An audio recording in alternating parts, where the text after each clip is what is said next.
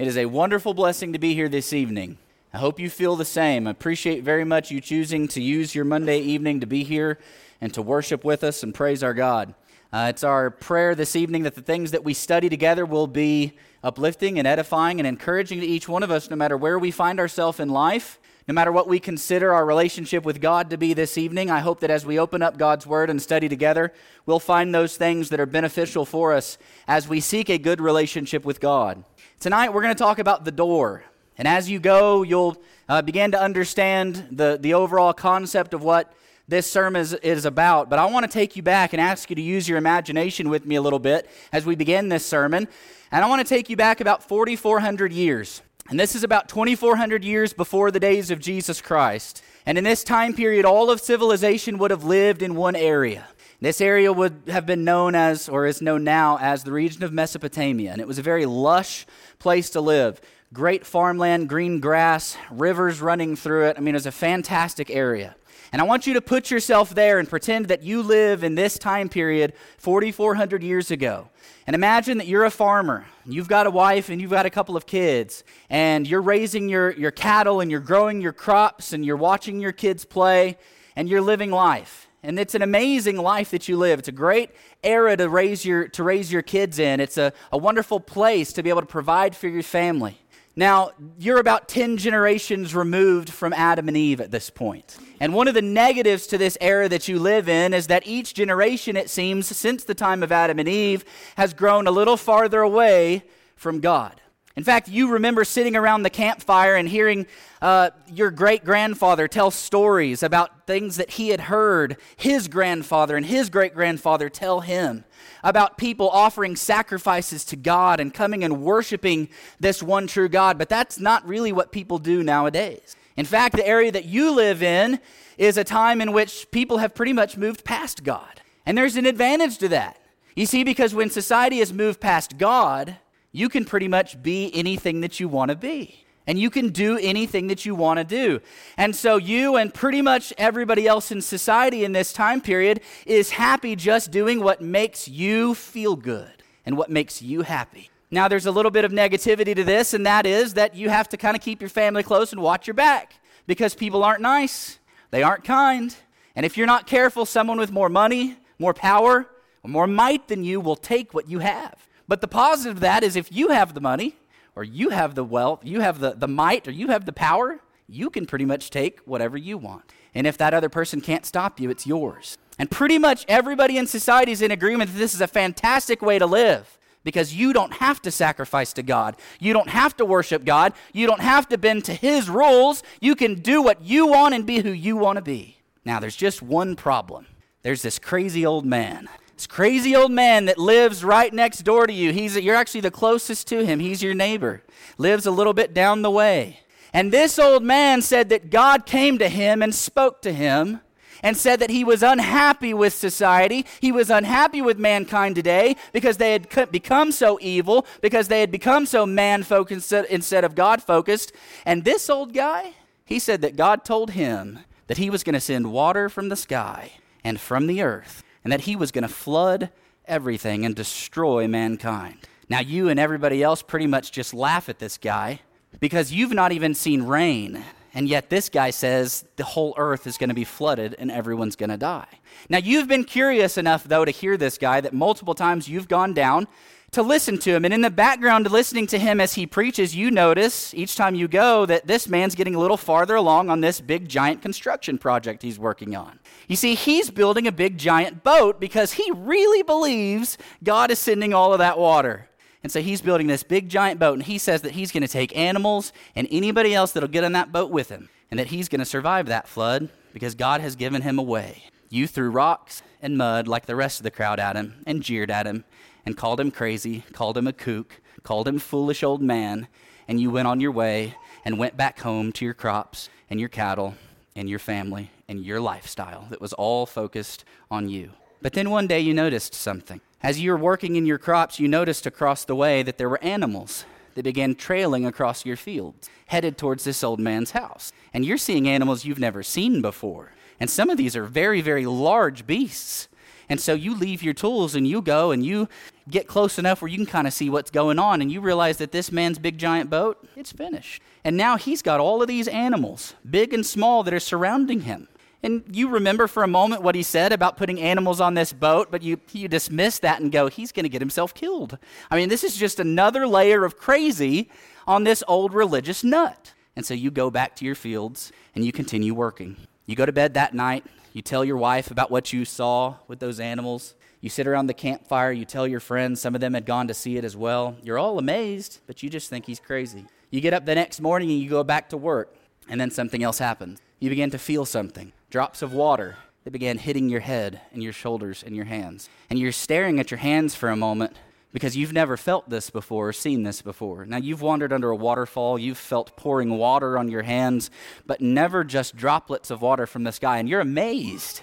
And you look up in wonder, and you look over at your wife who's working a few yards away and your kids who are playing over there in the distance, and they're all just looking up, wondering what in the world is going on. But then those droplets of water turn into sheets of rain that began coming down hard and began stinging your skin and hurting. And so your instinct is, we've got to find shelter. And so you yell to your wife, we've got to get back to the house. And you begin to go towards the children to grab them and take them to the house. But before you even get to them, you hear boom off to your left. And you feel the earth shake. And you see a geyser of water shoot out of the ground 100 feet into the air. And it scares you to death because it's like nothing you've ever seen before. But before you can even catch your bearings, boom, over to your right, another geyser, and the earth is shaking beneath your feet. And now you're terrified. And again, you yell to your wife, we've got to go, But then you realize something.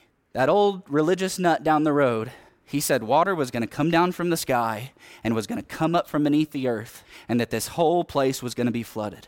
And all of a sudden it hits you. You know what you have to do. And so you grab your wife's hand, and each of you take one of your children, and you say, we've got to go. I know where we've got to be because this guy's got a boat. And if this flood really is coming, we need to be on that boat. And so you begin running as fast as you can towards your neighbor's house where you know that boat is. But it's gotten very, very dark. And that water is coming down hard. And it's beginning to pool at your feet. And you're sloshing through it, but you're running for all you've got. And you look behind you and you notice some of your neighbors, they're running too. Because they've realized the same thing, that's where they've got to get to, because they're seeing water that they've never seen before. And boom, off in the distance, another geyser, and then one behind you. But you're determined to get there. And so you and your wife and your kids, you're running with everything that you've got. And by the time you get to the valley where that boat is, you're wading in waist-deep water trying to get to it. But this man, he had built this ramp so that he could load those animals up onto this ark. And you know, if I can get to that ramp, I know there's a door at the top, and we can get in. And so you're wading through that water, you're carrying a child on your back, you've got your wife's hand, and you wade and half walk, half swim through that water, and you make it to that ramp. And you climb up to the top, and you begin to pound on where you know that door is. You feel for the edges, but you can't find it. It's as if the door has disappeared. So you begin to pound, and you're saying, please, let me in, open the door. We're here, we want to come in. And the water's getting higher, and the rain is still hitting you, and it's stinging your skin, and it hurts. And now you're fearing seriously for your life and for the welfare of your family. And you notice some of your neighbors, they've gotten there too, and they've climbed up on this ramp. And now there's 10 or 12 of you, and you're banging on where you know that door is, and you're begging that man to let you in. Please, we're here, let us in. But nothing happens. That door remains closed. Well, the water has gotten up high enough, and it's swirling around beneath that ramp that it begins to shake and wobble. And finally, the beams that are holding it up break. And you and everyone else on top of that ramp, you fall into the floodwaters. And at this point, you can't even touch the ground. So you're swimming. So you're reaching around in the water trying to find your children and swim to high ground. And so you see a place there with some rocks that are up high, and that you go, that's where I've got to get. And so you and your wife and your kids and your neighbors, you all began to swim there, but you notice some of your neighbors don't make it. They've been swept out with the waters and they're gone. But you and your family, you climb up onto those rocks, and then you begin to hear it. The creaks and the groans of that big giant wooden boat beginning to move underneath those floodwaters. And you're yelling and you're screaming and you're saying, please, we're over here. Let us in. We want to be safe. We believe you. We know this flood is coming. But there's no answer. And then you begin to see that boat as that water lifts it up and it begins to float away. And that water's getting higher. And you know that you're not up on high enough ground. And you see another two of your neighbors fall into the floodwaters, and you hold onto your wife and your kids tight. And your wife is screaming and your kids are crying. And all you can do is look at them and say, I'm sorry. I should have believed him. We should have gotten on when we could. I'm sorry. And then those floodwaters get up high enough. The child that your wife was holding, she loses. And that child goes into the floodwaters and he's lost. And your wife screams a scream you've never heard before. And she lets go. And she's lost into those floodwaters too. And you're clinging to the top of that rock with your last child in your hand. And you're crying. And you're begging, please. And then the waters get too high and too fast. And you lose your grip. And you're taken by those waters into darkness. Now I want you to know the problem with that story was that when they got there to that boat of safety, the door was already shut. This is a true story, folks. Maybe not in all of the details that I presented, but in its essence, it's a true story. You see, Genesis chapter 6 through 9 tells the story about a man named Noah, who God did approach and say that he was going to send a flood to destroy the world. Noah was a preacher of righteousness who tried to save as many as he could, but only he, his wife, his 3 sons, and his 3 daughter-in-laws were saved, along with the animals that were on that boat. But not only is this a true story, I believe that it's a cautionary tale for us. You see, because God came to Noah and told him that there was a destruction that was coming, and then gave Noah a way of salvation, a way to get out of that destruction and to be saved. And you know, God has done the same thing for you and I today. Just as Noah faced and the people of that day faced destruction, you and I have been warned of an impending destruction as well. 2 Peter chapter 1 verse 10, or chapter 3 verse 10 says, "But the day of the Lord will come as a thief in the night, in the which the heavens shall pass away with a great noise, and the elements shall melt with fervent heat. The earth also and the works that are therein shall be burned up." There is coming a time when everything that we see around us, this physical world, all of our possessions, our homes, our family, when all of it's going to be burned up and it's going to be destroyed. And God has not kept this a secret. It's not going to be a surprise. It will be a surprise for those that aren't prepared. But it's not going to be a surprise for those that will listen. Just as it wasn't a surprise for Noah, it wasn't a surprise for those that he preached to, because he was warned. And we have been warned that there is coming a day when all of this is going to burn up. It's all going to be gone. And yet what happens today, unfortunately, too many times is we build our life and our purpose upon this temporal foundation. And we live for this world and the things of this world, when God has clearly told us there's coming a day when it's going to be destroyed. 2 Peter 3, 5 through 7 says, "For they deliberately overlooked this fact that the heavens existed long ago, and the earth was formed out of the water and through the water by the word of God. And that by means of these, the world that then existed was deluged with water and perished. But by the same word, the heavens and the earth that now exist are stored up for fire, being kept until the day of judgment and destruction of the ungodly." Did you know that by the same word which God promised that destruction by flood was coming in that day, that same word has promised that there is a destruction coming that is of fire? Now, if you'll remember the story in Genesis chapter 9, God made a promise that he would never destroy the earth again with water like he did then.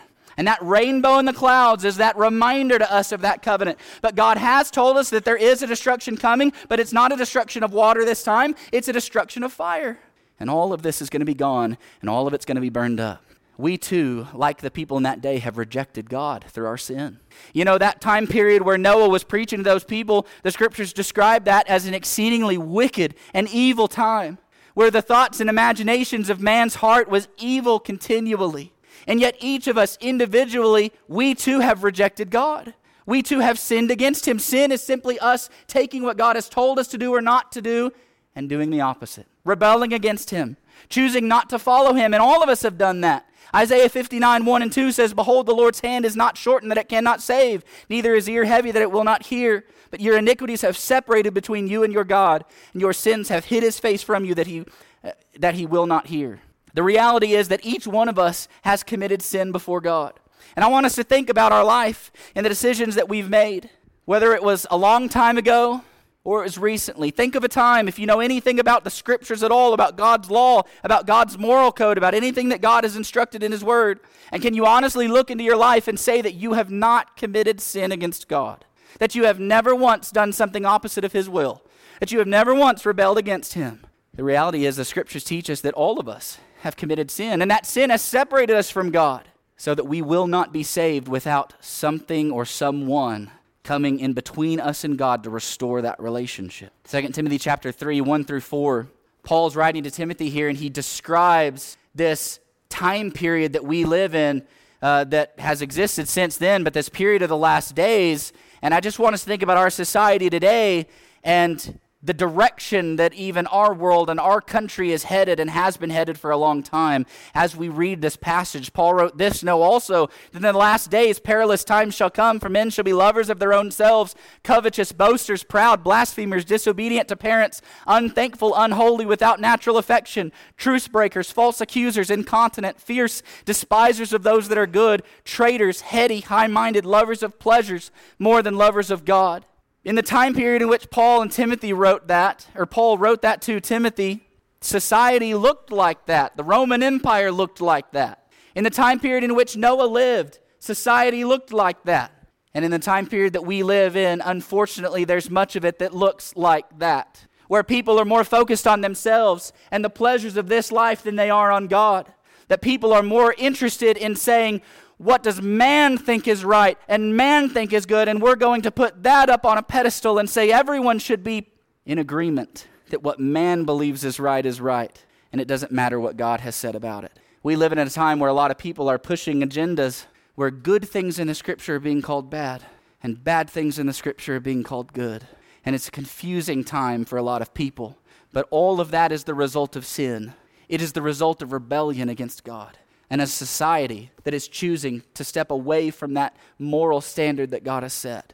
And so we're really, in many ways, no different than the people of Noah's day. We too have rejected God, and in many ways we have turned against Him with our sin. And our sin has eternal consequences. Just as their sin against God resulted in their damnation and their destruction, so ours will as well. 2 Corinthians 5 verse 10 says, "For we must all appear before the judgment seat of Christ, that everyone may receive the things done in his body according to that he had done, whether it be good or bad." Folks, I don't know what you believe in reality about everything that the Scripture teaches tonight, but the Scripture outlines two eternal destinations that all of us are headed for, one or the other. And we call them heaven or hell. And I believe firmly that the Scripture is true as it talks about these two destinations, and that it's not just something that's in the Bible that we can scoff at and believe that, God's a God of love and therefore only heaven exists and hell doesn't. You know, that's a popular message today because no one wants to focus on the bad and on the negative. But one of the things that I remind people of is that if there were no bad, if there were no negative, then the good wouldn't be so good. If everyone was headed to heaven, if everyone was headed that direction, then what need would there have been for Christ? What need would there be for redemption if we were all perfect and we were all going to make it to heaven? The reason God has given us the Scriptures and told us about Jesus is because of our need for it. Is because without Him we are headed down a dark road of destruction. And what determines where we head eternally is our decisions here. Whether we do good or whether we do bad. And specifically, whether or not we choose to follow and submit to our Lord Jesus Christ. Revelation chapter 21 verse 7 and 8 says, "He that overcometh shall inherit all things, and I will be his God, and he shall be my son. But the fearful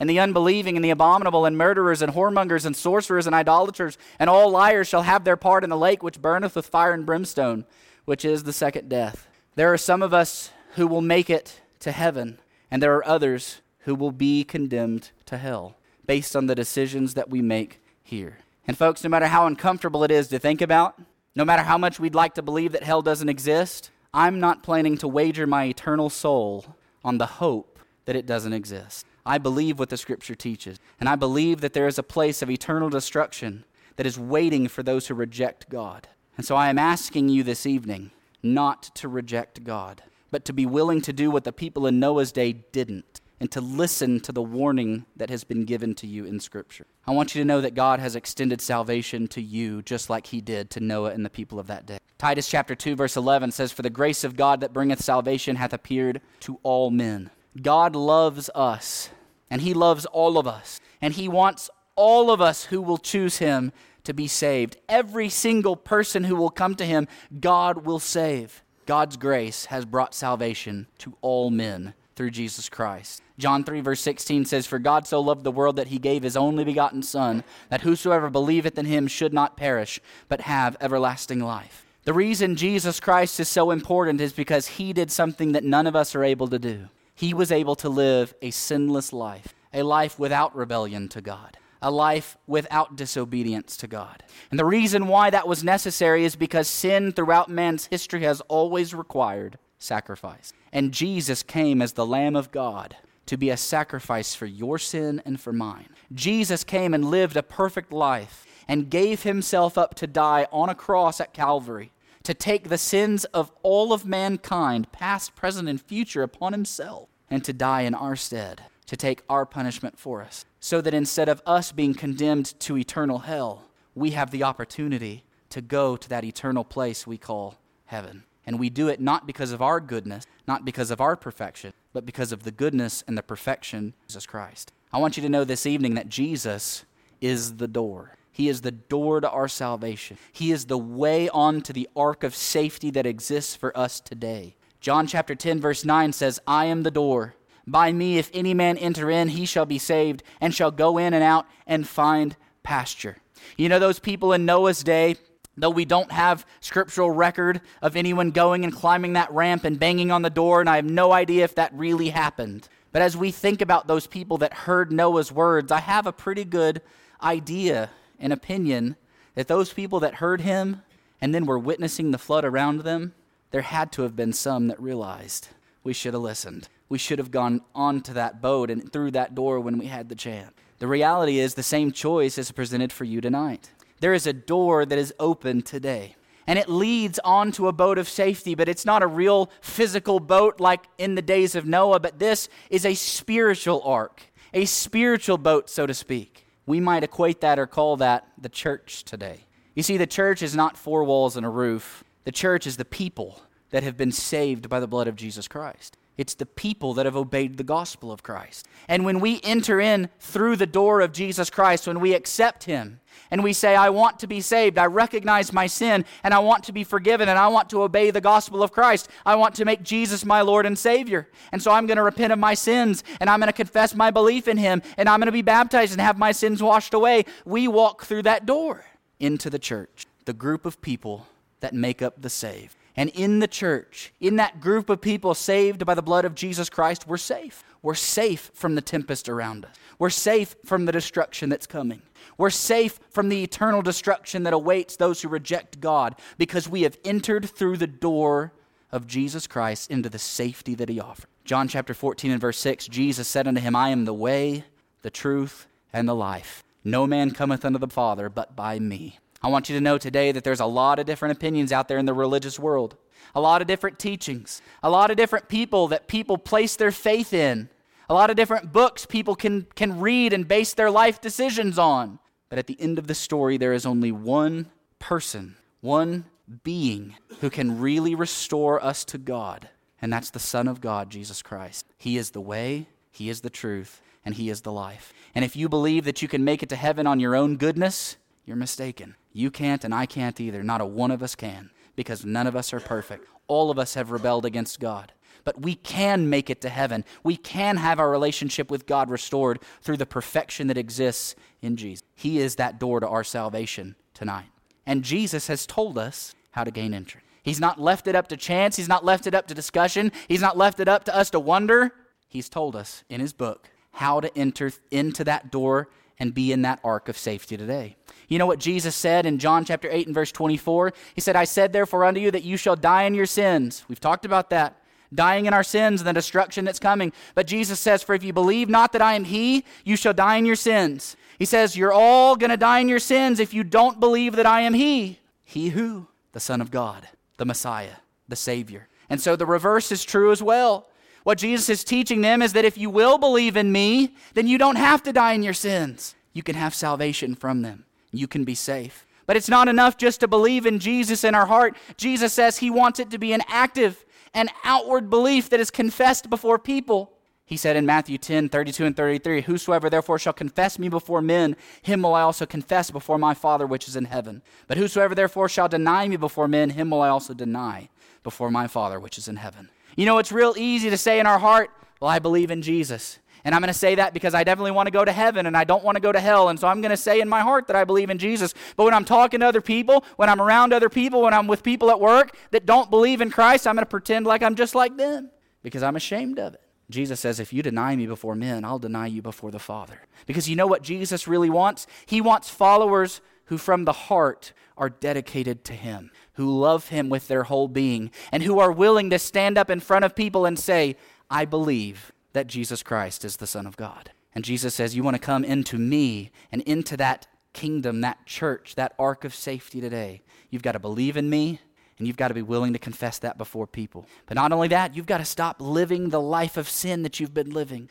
You've got to stop being man-focused and start being God-focused. That's repentance. Jesus said in Luke 13:3, I tell you, nay, but except you repent, you will all likewise perish. Jesus says if you're not willing to change your life, if you're not willing to do things differently, if you're not willing to really submit to me instead of submitting to yourself, it's going to work. You're not going to be able to have entrance into that ark of safety. Because what God is asking of us is that true dedication from the heart that says, I want to be different. I want to change. Now, does that mean that when we come to Christ, we're going to be perfect and we're never going to make a mistake? Certainly not. Those of us who have been in Christ for a long time know the reality of that question and the answer to it. But the difference is there is one person who doesn't care and willingly continues to sin. And there is another type of person who, despite their mistakes, gets back up, apologizes for it, prays for forgiveness, and makes a commitment that they're going to do everything that they can to be better in the future, to serve God with everything that they have. And when they make a mistake again or they stumble again, they're going to get back up and they're going to say, I'm going to keep going because I don't want to be that. I don't want to live that way. I want to live for Christ and not for me. And if we're willing to do that, Jesus says that's part of the way that we can enter into Him, into that ark of safety. But He also tells us that we need to be baptized and have our sins washed away. Mark 16:15 and 16, He said unto them, Go ye into all the world and preach the gospel to every creature. He that believeth and is baptized shall be saved, but he that believeth not shall be damned.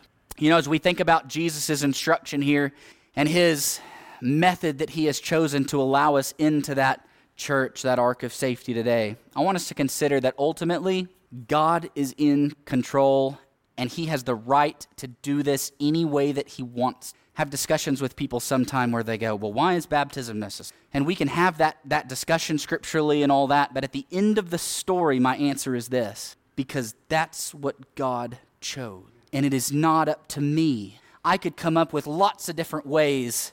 You could come up with lots of different ways. But at the end of the day, it doesn't matter what I think. I can't grant you eternal life in heaven, but Jesus can. God can. And so it really doesn't matter what you or I want it to be or think it should be or what we've heard from other sources. The source we need to go to is God, is Jesus Christ. And what He has told us is that we've got to believe in Him.